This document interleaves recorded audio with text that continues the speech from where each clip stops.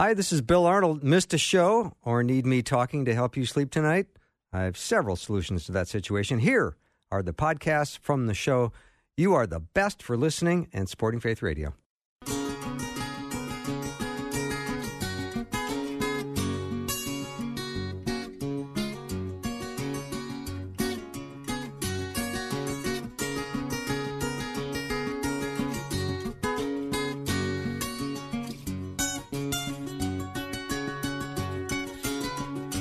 And a warm welcome to Afternoons with me. I'm Bill Arnold. I'm very excited. I have Dr. Randy Newman with me in this half hour. He is the Senior Teaching Fellow for Apologetics and Evangelism at the C.S. Lewis Institute in the D.C. area. So he always feels obligated to quote Lewis when he comes on the show. But we are going to talk today about Good Friday. So, Randy, welcome back to the show. It's great to be with you. Thanks very much. Well, for starters, why do they call it Good Friday? Yeah. I mean, the Jewish authorities and the Romans, what they did to him was not that good. Not for him anyway, but for us it was amazing. Well, and that is the very crux of the Christian message, isn't it? That the worst thing we could have ever imagined happening turned out to be the very, very best thing that could have ever happened. God sent his son, the Messiah, and people killed him. They crucified him. Yeah. And so that's the worst thing that could happen from an earthly human standpoint, and yet it turned out to be the absolute greatest and best thing. So I wish there was a term stronger than Good Friday. It's the best Friday. Yeah, it really is. And that Jesus was so good to us that day, and I would extrapolate that there isn't a day in our existence that he is not equally as good to us as he was that day. Yeah, I think you're right, and I think it's worth chewing on that. Of if in fact Jesus is the same yesterday, today, and forever, then that goodness of that day is present and real every day. We don't think about it that way, but we should. Yeah, I think about that often. And I think of Jesus leaving this elite status of heaven and becoming flesh and going to what would be the most heinous death you could imagine. I think, did the Greeks invent crucifixion, but the Romans perfected it? Do you know how that went? I'm sorry, I don't know. Yeah. I'm just speculating. But it seemed like when a person was condemned to death, the soldiers were no longer held accountable for their behavior. So they could just go nuts. Yeah, and it was just so despicable. It was so public. There are accounts of entire roads being surrounded on both sides with crucified bodies of rebels. And, yeah, it was supposed to be so horrific and disgusting, as if to say, don't mess with the Roman power, because this is what will happen to you. So such a stark contrast to. I'm not trying to make any kind of statements at all about capital punishment, but in our culture, when we carry that out, it's very, very private. People don't see it unless they choose and they want to come be a witness. But we don't advertise it and exploit it the way it was done in that time. When Jesus was crucified outside of the city, they wanted it to be a public spectacle, didn't they? Oh yes, they did. But that's an important segment in the book of Hebrews, that he was crucified outside the city.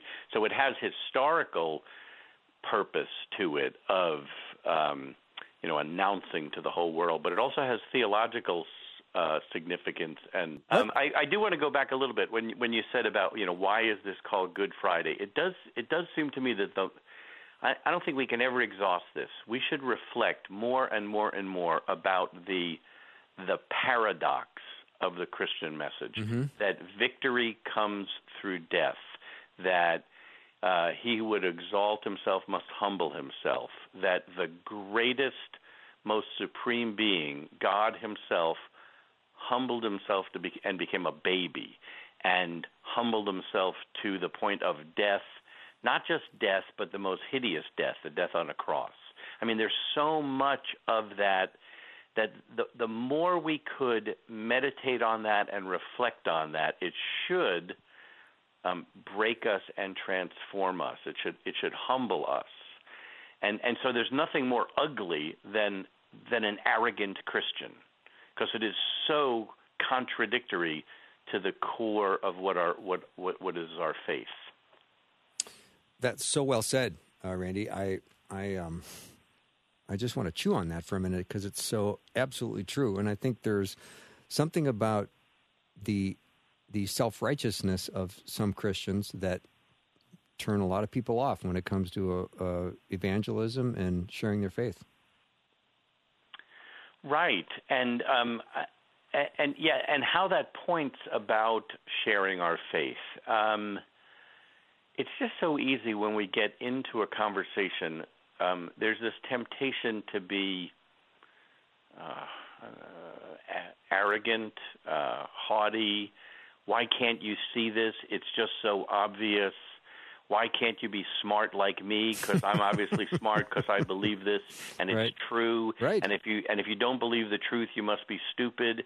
Instead of the reason why I believe this is because God opened up my blind eyes.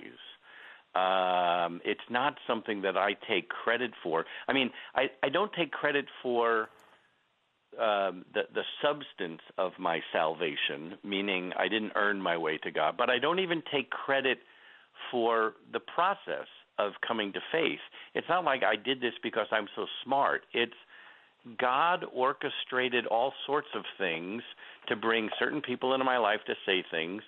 He opened up my eyes and my heart when I read passages of the Bible that, wow, they made sense. They got through. They penetrated through my blindness. And we forget that. We retaliate when people are nasty to us and, terrible things like that. And I think of your comment you just made about the death, the heinous death on the cross, and I always am reminded that God's best work is usually done in the face of death. You think of the Lazarus in the tomb or the barren womb, and you go on when it looks as if there is no hope, along comes Jesus. Yeah, right. And, death is the worst possible thing.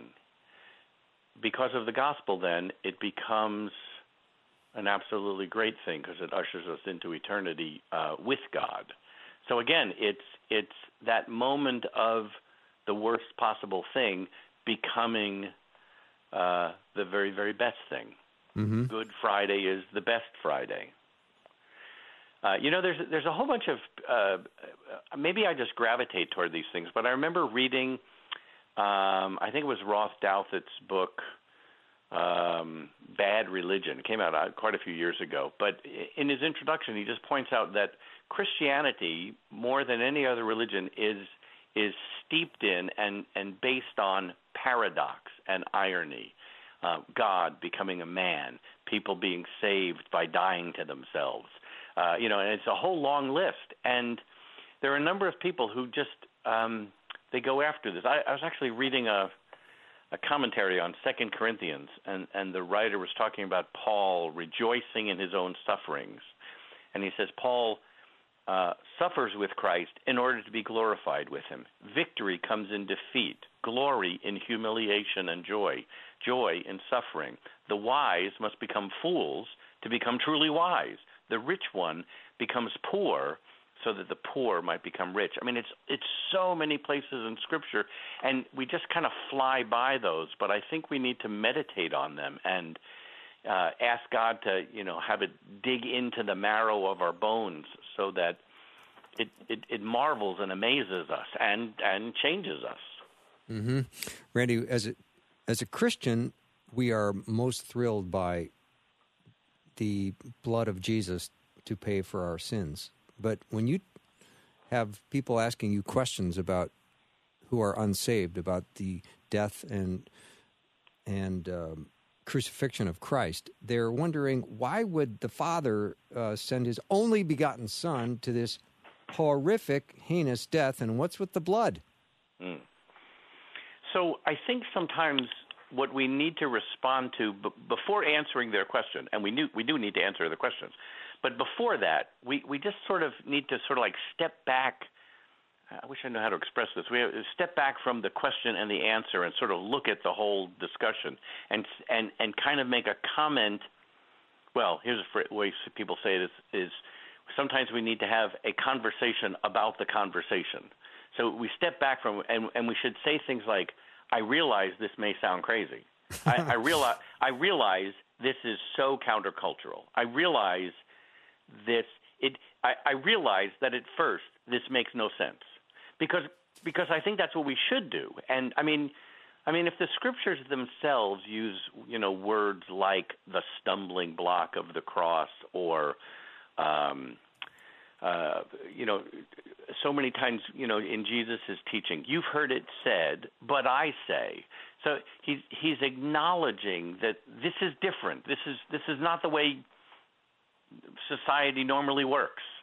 So I think we should acknowledge to people, I realize this is a minority opinion. This is different than what we usually think. I realize this is weird, but here's why I believe it. Here's why it does make sense, even though it's so countercultural. Mm-hmm. Take a short break. Dr. Randy Newman is our guest. We're talking about the crucifixion, Good Friday. We'll be back in just 90 seconds.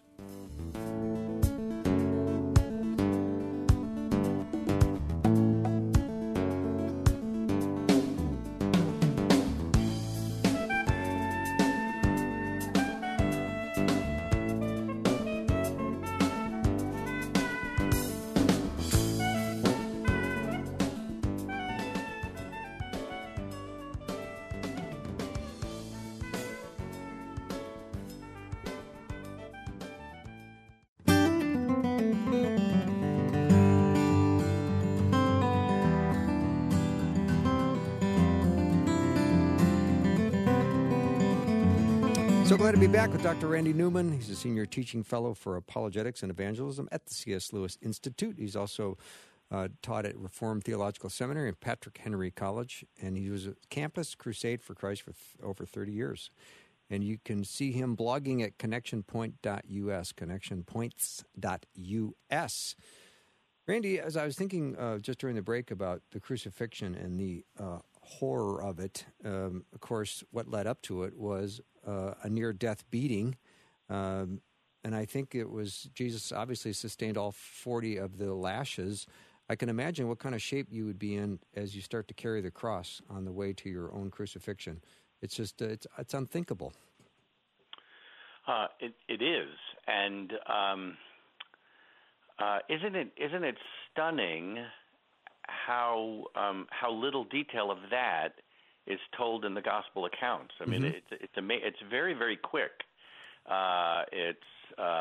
He carried his cross, and so they crucified him. I mean, it's a horrific experience, and yet the emphasis on the scripture is much more on what was happening spiritually as far as this Messiah atoning for sins, and how it was a fulfillment of the Passover story, the Exodus story, because we get a lot of text telling us about that night before at the celebration of Passover with his disciples.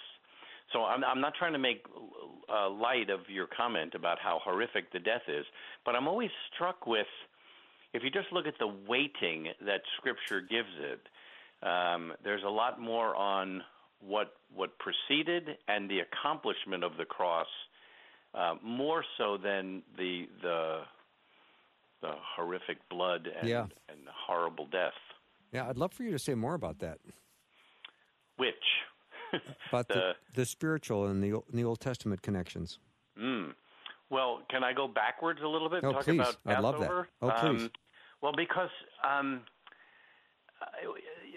we have to understand the Passover in order to understand why Jesus kept making direct line connections between what was celebrated for Passover at Passover and how his death was the fulfillment of that. So I really hope every single one of your listeners has been to a Passover Seder at least once in their life, and especially if they could go to one that's like a Passover Seder demonstration. I know Jews for Jesus does that. I know Chosen People Ministry does this in a number of churches. It's just so remarkable, and it's so tragic that so many Christians don't know that part of the story. It's just terrible. So you just think about the fact that when Jesus was parading into the city on a donkey, and people are singing and they're pronouncing Hosanna, and the crowds gather. That's because the city was so packed with people. They had come from all over to celebrate Passover in Jerusalem near the temple. Some estimates say that the population of the city was 8 times as much as it would ordinarily be. So there's this huge crowd, and they're expecting to celebrate Passover. And the tradition was that the Messiah was going to arrive at Passover time. They connected all of those prophecies about a Messiah being the king and reigning, and Psalm 2 coming, the son of David coming and bringing about peace, that he was going to arrive at Passover time. Now, I'm not quite sure that we have a biblical basis for connecting those, but regardless, that's what people expected. The Messiah was going to come at Passover. And so every year, and people celebrated it every single year, every year it was this great high expectation and then this colossal disappointment. Because he was supposed to come at Passover, he didn't. And so they announce, they're putting down palm branches, and they're singing, and they're quoting Hosanna. Blessed is he who comes in the name of the Lord. That's a quote from the Psalms, and it's a part of the Psalms that are recited on Passover. And yet, so then Jesus comes in. They're expecting him to triumph, to take over, be victorious, kick out these horrible Romans, and then he dies. He gets killed, and it's not just the disappointment of the Messiah didn't show up. It's we really thought this was the guy, and he got killed. So it's a greater high and a colossal crash. And so that's why it's just so stunning when he rises from the dead 3 days later. It's just this whiplash of high, low, high. Oh my goodness! And trying to put it all together and trying to see. Oh, that's what. Isn't it just so interesting that for the Jewish people to be set free from slavery, there had to be the death of a lamb? Mm-hmm. There's a certain element of that we should kind of say, how odd. What a strange thing. Okay, God's gonna pour out his 10th plague of killing the firstborn. And he's going to let the people go, and they're going to get to the Red Sea, and he's going to part the Red Sea. He's going to do all of this. But wait a minute, hold it. Before we go, you have to get a lamb. It has to be a spotless lamb. You have to kill it. You have to put the blood on the doorposts, so that when God goes through the land judging, he will pass over the houses of the people who did something as an outward expression of an inward trust in God. There should be a sense that as we tell this and we think about it, we think, this is really unusual. This is really, it's so unusual that it should draw our attention and say, what is going on? There's something bigger going on here. Because they could have been delivered out of Egypt without all that blood stuff. Randy, thanks for saying that out loud, because I have always kind of thought that. I mean, that's a hard thing to wrap my mind around. Well, can you imagine all the people that had gathered for this, and then all the slaughtering of these little animals that are going on? It's all over the place. Talk about messy and noisy and everything else. but see, I think there's this theme all the way through Scripture, that there are these unusual things that happen, and so many of them are pointing to the most unusual thing that could ever happen, God himself coming as a person. Mm-hmm. So there's all these odd things that happen, and we're supposed to look at them and say, okay, there's got to be something bigger going on here. So just for example, the offering up of Isaac by Abraham. Mm-hmm. What a crazy story. Abraham had failed a whole bunch of tests, right? He's told that God's going to bless him and that all the nations of the world will be blessed through him, and he's going to have an offspring. He's going to have more offspring than the stars in the sky and the sand on the seashore. And so he doesn't really believe God, so he lies, and he says that his wife is his sister because he's afraid that they're going to kill her. And then he lies again, or then he fails again, and he takes Hagar. I mean, it's like this series of, God keeps repeating his covenant. Abraham keeps, not getting it right. So then there's one more test, and this is like the biggest one. You go offer up your son. Offer up your son? And he starts to do it. And then God interrupts the drama. That whole story is just so crazy that it should say, okay, there's got to be something else going on here other than this guy getting a vision while he was dreaming and God woke him up. Could this be pointing to something much bigger, something more cosmic, a greater son being offered up? Could it be that there's this really strange little thing at the end where this ram gets substituted in place of Isaac? It's a substitute death to set a son free. Could this be pointing to a greater substitute? And if we don't see the oddness of these things, then we don't start asking the question, maybe there's something bigger going on here.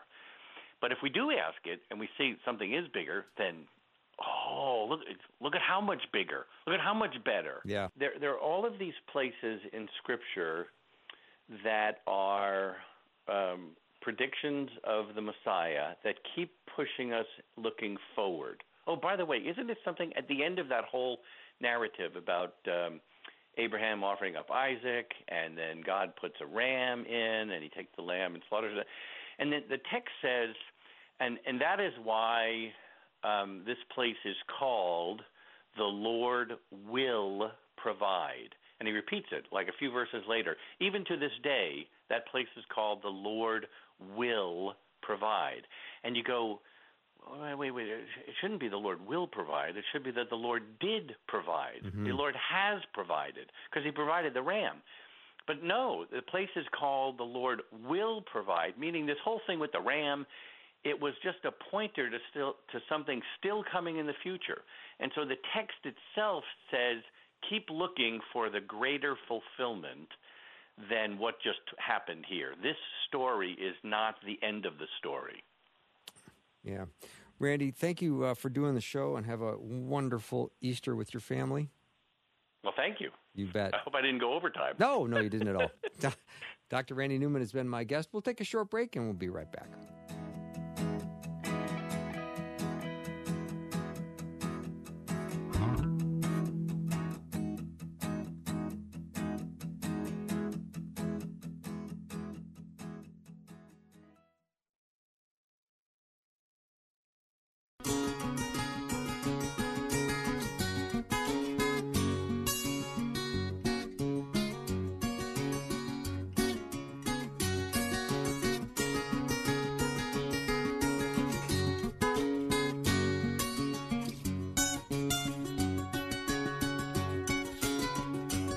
And a warm welcome to Afternoons with me. I'm Bill Arnold, the show which is half the price of those name brand afternoon shows.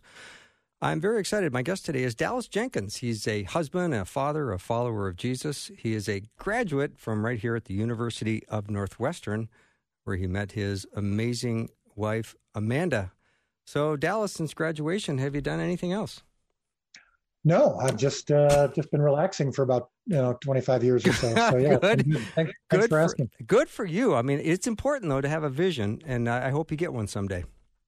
Yes. Yeah. So no, but yeah, I'm so glad you mentioned my beautiful and amazing wife. Yeah, Northwestern is where my life. I think I can look back on my life and talk about my pre-Northwestern years and my post-Northwestern years. Yeah, because awesome. that's where I met my wife, and where I think the direction of my career really launched. Yeah. So just to let the audience know, you are the creator and the director and the co-writer of The Chosen, now coming out with season 2, starting on Sunday.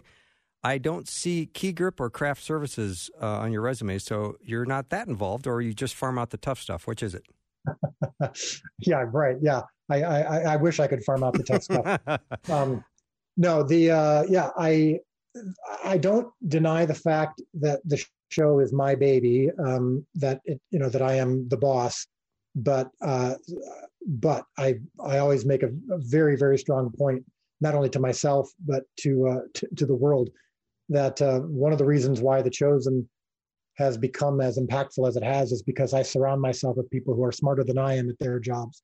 So there's some things that I do really well that no one else can do, and there's most things that I can't do that others can do far better than I can. And we have a team that's extraordinary, and it's getting better each year.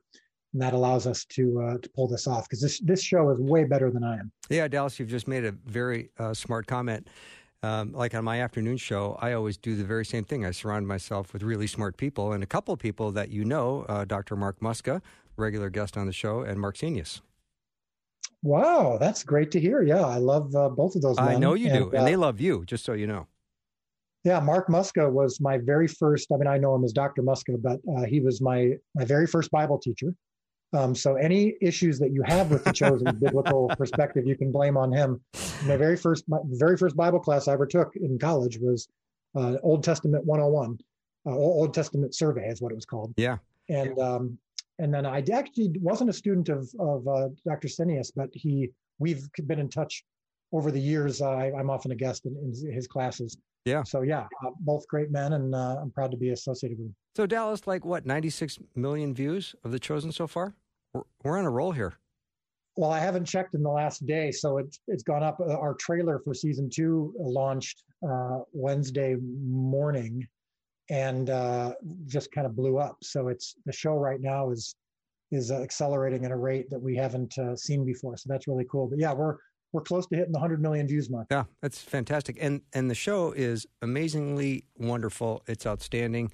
Everybody loves it. And I heard about it first from Mark Muska, Dr. Muska. So it has been really a one-of-a-kind explosion of interest. And that makes me so happy, because people are seeing the life of Jesus. Yeah. When COVID hit last year, we did this thing where we thought, all right, it's going to be a goodwill gesture to just make the show free, because there's so many people who, because of COVID, and the lockdowns and the mandates, they're struggling both spiritually and financially. So let's just make the show free for a few weeks. We'll lose money, but it'll be a goodwill gesture, and it's just the right thing to do. And the day that we made it totally free, and the day that we launched this 8-night marathon of live streams showing each of the episodes from season 1, we were only intending to leave those up for a couple of weeks.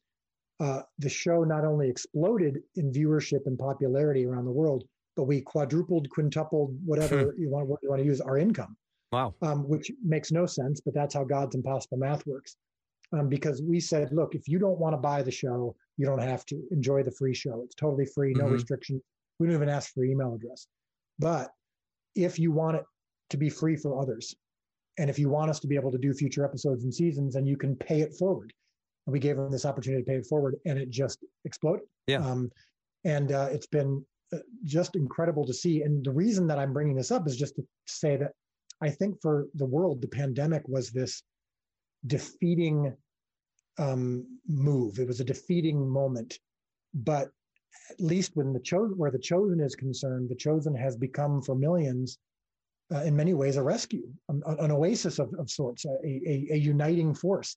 We're hearing from people every day who have literally been drawn closer to Christ, who are reading their Bible more than ever, who say to us, this show saved my life, or this show saved my family, or I'm watching something with my children that teaches. When all that is happening, and it's not even just a Christian project set today, it's a Jesus show. Right. It's about the Jesus of Nazareth. it doesn't get any better than that. And I'm just so grateful to be part of it. Yeah. Dallas, talk about cast chemistry, because it's amazing. It is amazing. We made a decision when we were first casting the show that because we weren't owned by some big studio, because we we weren't owned by anybody, we didn't have to play by all the usual rules of trying to get a celebrity or and we also believed, with a show like this, the story is the star. Jesus is the star. And I'm not even saying that in a cheesy way. I'm saying some stories you don't really need a celebrity, because the story itself or the character itself can kind of attract people. So we just said we're only going to cast the very best people for the role and not care at all about their celebrity status. And the best person for the role is also going to be authentic, meaning, we're not casting, Europeans to play first century Jews. Right. So that does narrow your field. Anytime that you put a restriction on who you're casting, it makes it even more difficult to find people, because it's just hard to find good actors in general, much less good actors from a particular race or gender or age group or whatever it is. And we just, God has blessed us. And I try not to say that pejoratively, but immensely, because it seemed like for every role, there was only one possible person. And we saw that when we were casting. And I think you see that when you watch the show. The actors are truly tremendous, and their chemistry and is just extraordinary. And I think it's because when we film a lot of these scenes, even our actors who aren't believers, and that probably makes up half of the majority of the cast members who aren't believers or don't have a strong faith tradition, will tell you that there are times in scenes where they don't know what's going on, but there is a powerful emotional thing happening or a spiritual thing happening that they can't describe, that makes the scene even bigger and better than they anticipated or expected or planned for. Well, that's another thing that we will be praying for, is your cast, that they will all come to know Jesus. Well, yeah, I think they and everyone else. Yeah, amen. Yeah. I think that should be a daily prayer. But at the very least, what I'm trying to do, my look, there's a truth that hit me a couple of years ago that changed my life, which is it's not your job to feed the 5,000. It's only to provide the loaves and fish. Mm-hmm. And I think that applies to life. I think that applies to business. I think that applies to ministry. And I think that applies even to evangelism. My job is to make the best bread and fish that I can, so that if Jesus or his Father deems them worthy of acceptance, that's where the transaction ends. The feeding of the 5,000, whether it's literal, like financial, or whether it's spiritual, is just not my responsibility. I can't think of that with the goal in mind. All I can do is make the best show that I can. All I can do is share Christ with those who need to have Christ shared with them, and that includes Christians. And then what happens, the result of that is up to him, and all we can do is pray that he gives grace to those who believe. Mm-hmm. Dallas, the portrayal of some of the characters, let's just pick out Matthew for fun, seems to have a little bit of OCD, maybe. Was that a creative writing, or is that something in your background, or where'd that come from? Yeah, great question. So, I would go a little further. I think Matthew, we portray him as being on the autism spectrum, which is based on two things. One, when we were doing our character study for all of the main characters that we decided to portray in the show, this is back when we first devised of the show, and I was first gathering my co-writers and saying, here's my vision for this project. And then it's like, all right, let's choose who our main character should be. And Matthew, the tax collector, stood out as having a really interesting story, because he was hated by the Jews for being a betrayer of his people and disrespected by the Romans for being Jewish. And yet when Jesus came and said, follow me, he left everything immediately and followed him. So we started to unpack that. We said, all right, now what are some character traits of this guy? We start listing things. He's a numbers guy because he's a tax collector. He's a facts guy. The first chapter of his book is nothing but a genealogy divided into 3 equal sections of 14 apiece. So he's very particular. He chose a profession that made him a social outcast. Now that brings me to my second thing, which is the authenticity I believe that he's portrayed with, and that has caused so many people with autism or parents of autism or Asperger's children have expressed such gratitude and enthusiasm for the portrayal, is because I have that in my family as well. Not just in my immediate family with one of my daughters, but with multiple nieces, nephews, cousins, whatnot. We certainly have a strain of something in our DNA that is causing this to be relatively common. And I've done a lot of work in the special needs community, and I just know it very well. So I thought, wow, this guy sounds a lot like someone who's on the autism spectrum. What if we portrayed him as that in a really authentic way? And we thought that would be such a great human way for the show, kind of a way in for viewers to see the humanity of these people.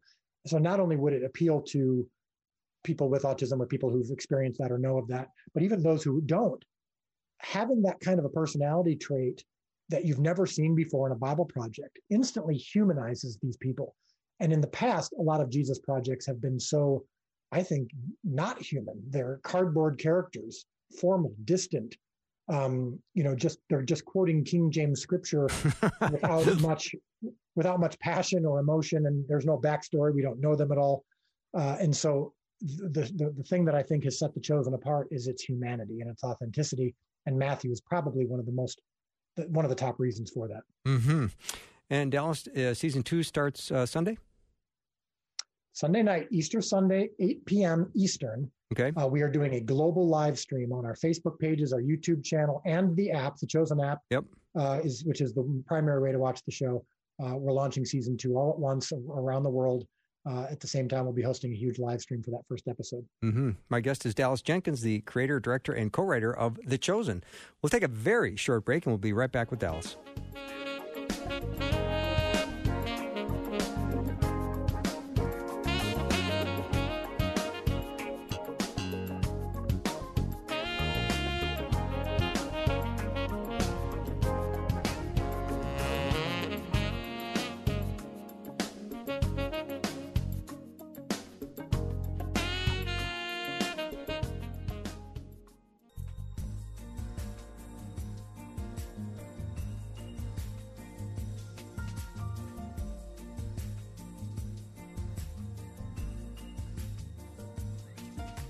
Welcome back to the show. So glad to have Dallas Jenkins as my guest today. He's the creator, director, and co-writer of The Chosen, who is now making his 17th interview today without a bathroom break. Dallas, thanks for that.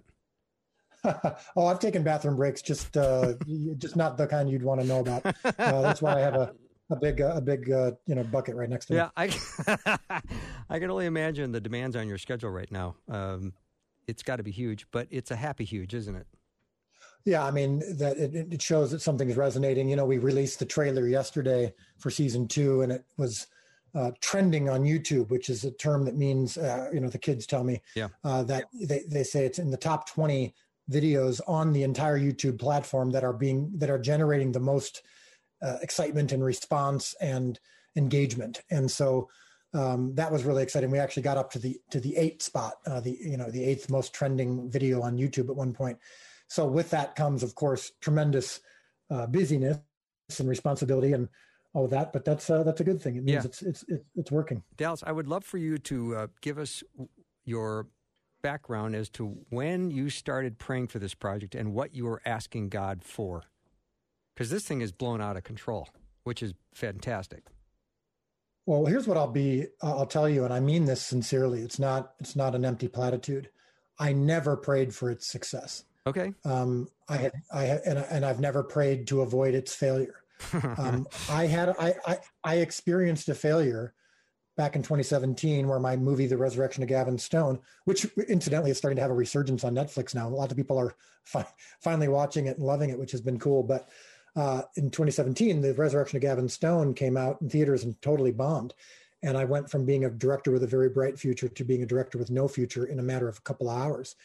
And one of the things that really changed my life was, again, this notion that it's not my job to feed the 5,000. It's only to provide the loaves and fish. So when I talked about that earlier in terms of what our charge from Jesus is to just, bring our loaves and fish. Well, that applies to this project. I got to a place where I didn't have expectations anymore. I didn't expect us to shatter the all-time crowdfunding record for season 1 and generate over $10 million from 19,000 people. But I also wouldn't have been shocked if we got $3,000. I didn't have expectations, and I really have. It becomes a superpower because I'm not that disappointed when something doesn't go great. And I'm also not that moved well, I'm moved on a spiritual level when I see impact. But when people say, boy, how does it feel for the show to be so huge? And do you ever struggle with pride? And I'm like, oh gosh, no. I mean, believe me, it makes me even more humbled. My father went through this with the Left Behind books 25 years ago. Mm-hmm. And he talks about the same thing. When there was a point when 4 of his books were all on the New York Times bestseller list at one time, that actually brought him to his knees. That made him even more grateful, because he was like, I know I'm not this good. So God has been doing a wonderful job of keeping me in that place of surrender and brokenness that I got to a few years ago. And so while this is beautiful and wonderful to see, and I love seeing lives changed, I didn't expect it, nor am I surprised by it. Yeah. I mean, great potential for a revival in this country, and this is going to be a big contributor. Yeah, I think it's, again, the size of it, I don't know, but I know that revival is taking place because we hear about it literally every day. I mean, from every country in the world, we hear, this show changed my life. This show brought me back to God. This show brought my father to God before he died. This show brought my child to me to say, I want to know Jesus more. I mean, it's happening every day. We can't even keep up with it, how much we're hearing from people whose lives are literally changing because of it. So the numbers themselves aren't my concern. The depth of it, the discipleship of it is my passion. And seeing that has been the most beautiful thing about this whole process. Yeah, Dallas, one of my favorite things from watching it has been the way we see the characters and the players so much more humanized, where we see the humor coming through with Jesus. And although we don't necessarily see that in the Bible, the nuances you've placed in there makes him so unbelievably attractive. When I was thinking of the wedding feast at Cana, when the catering issue was as bad as it was, and the instructions were to go fill up the wine only halfway and say you'll be right back, but then you don't come back. I mean, I literally laughed out loud. That is so engaging to see just the human side of all these biblical characters. Yeah, and that's the thing. Even in that same episode, there's a point where Simon asks Jesus if he can help make Andrew a better dancer. I know. And Jesus says, some things even I cannot do. Yeah, it's so hysterical. And it's, Jesus being willing to poke fun at even his own reputation and his own divinity, I think is a very humanizing thing. And it's not to de-emphasize his divinity. It's, in fact, in many ways, and I think you would say this yourself, in many ways, it enhances our belief in his divinity, because we say, wow, the creator of the universe dwelt among us. He was Emmanuel, God with us. He did his first public miracle as a favor to his friends because his mom asked him to. He laughed, he cried, he spent time with rich and poor. He used ordinary things to do extraordinary things. He loved people you wouldn't expect. All of those things make up who he was, and seeing it in a show like this, not rushed in a 90-minute movie where we're just trying to cover miracle by miracle and Bible verse by Bible verse, we're actually getting into the backstories and the cultural and historical context. It really draws out your experience with Jesus. And for those who are listening who might be thinking, well, it concerns me because that's not in the Bible. That piece that you just quoted isn't in the Bible.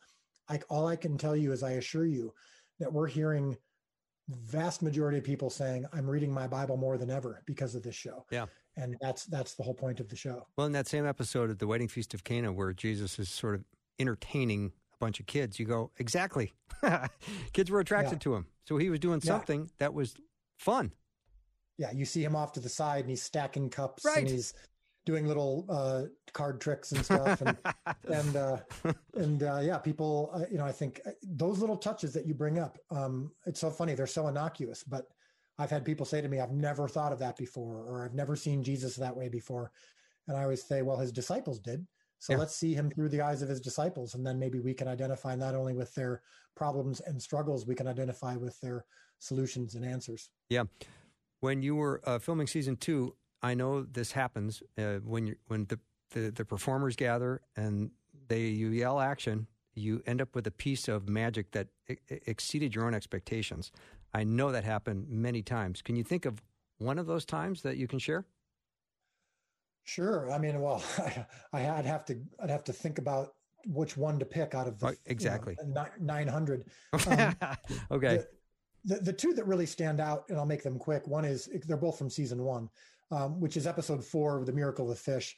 If you're listening and you want to write this down or go to YouTube, just look up the miracle of the fish with The Chosen, and we tell the story of that scene and how that was pulled off and how it exceeded our expectations, especially because 4 days before we shot that scene, we had no fish, we had no boat, and we had no lake, all of which are essential parts of a scene that are about a fishing of hundreds of fish into a boat on a lake. So that was extraordinary, and it ended up even better than I anticipated. But then also the scene between Jesus and Nicodemus at night, the John chapter 3, most famous chapter in the Bible. There's a lot of pressure and weight to get that right and to do it justice because it's so famous.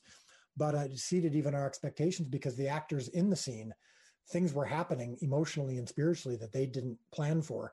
One of the actors was saying, "I can't get through this line without weeping." And I said, yeah, I think that's because you're being faced with Scripture.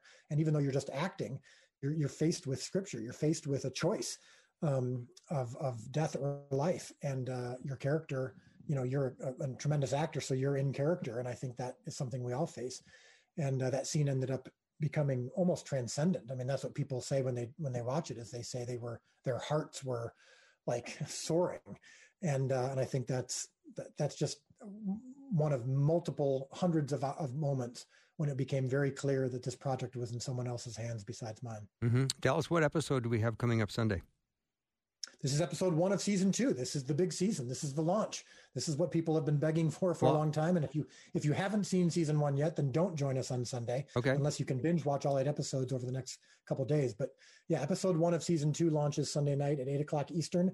On our, like I said, our YouTube pages, our Facebook page, and the Chosen app, which is very easy to find, and it's totally free. You just go to wherever you get your phone apps, and it connects directly to your streaming devices, free and easy. So it's how you can join hundreds of thousands, maybe millions of people this Sunday night to watch season 2. I know our listeners will be wildly enthusiastic to watch, and I know they've been excited about it. I've heard from a lot of listeners how much they're enjoying it and loving it. Just a quick last question for you. How has all this changed you? Well, I just have become a more surrendered person, a more humbled person for sure. I think, like I mentioned, when that whole philosophy of it's not your job to feed the 5,000, it's only to provide the loaves and fish, has changed my life and has changed me. And the fact that it continually gets proven over and over and over again on this project just hammers that point home, which is just I have to be surrendered, and all I can do is all I can do. And the rest is up to him. And that's something that that's a concept I didn't have in me up until a few years ago. And I wish that I had, but it's become a superpower since then. Yeah. When I've watched some of your videos, your behind the scenes stuff, my heart is like so full for you because you're doing it all. I mean, you were working so hard, and I think to myself, I hope Dallas is getting some sleep. Are you? No, no, I'm not getting sleep. But that's okay because I'd rather lose sleep than lose time with my wife and kids. Yeah. So I'm willing to give up some sleep for that. It's not sustainable long term, of course. But right now I just got to get season 2 out, and my number one priority is service to the Lord. Then it's to, of course, my family, and then it's to this show, and sleep is number 4. Yeah. So I'll work on it. I'm trying to get better at it. But as of right now, if I'm going to be authentic with you, I'm not sleeping as much as I should. No, I appreciate that. And I know you have another interview right after this. So I am so grateful you took the time to talk to all the lovely people at Faith Radio. Thank you so much. Well, thanks for having me on. And I'm always happy to talk to my Minnesotans. That's where my in-laws are. And it's where I went to school. And so anytime I can speak to an audience primarily of Minnesotans, it's always a pleasure. You are much loved here, Dallas Jenkins. Thank you so much. Thank you, and God bless. God bless you. Dallas Jenkins has been my guest. He's the creator, director, and co-writer of The Chosen. We'll take a short break, and we'll be right back with lots more.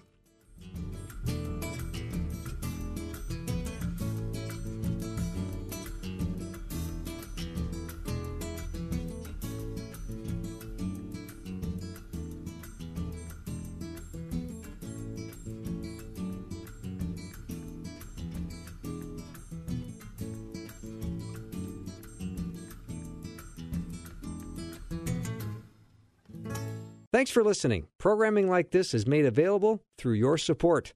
Information available at myfaithradio.com.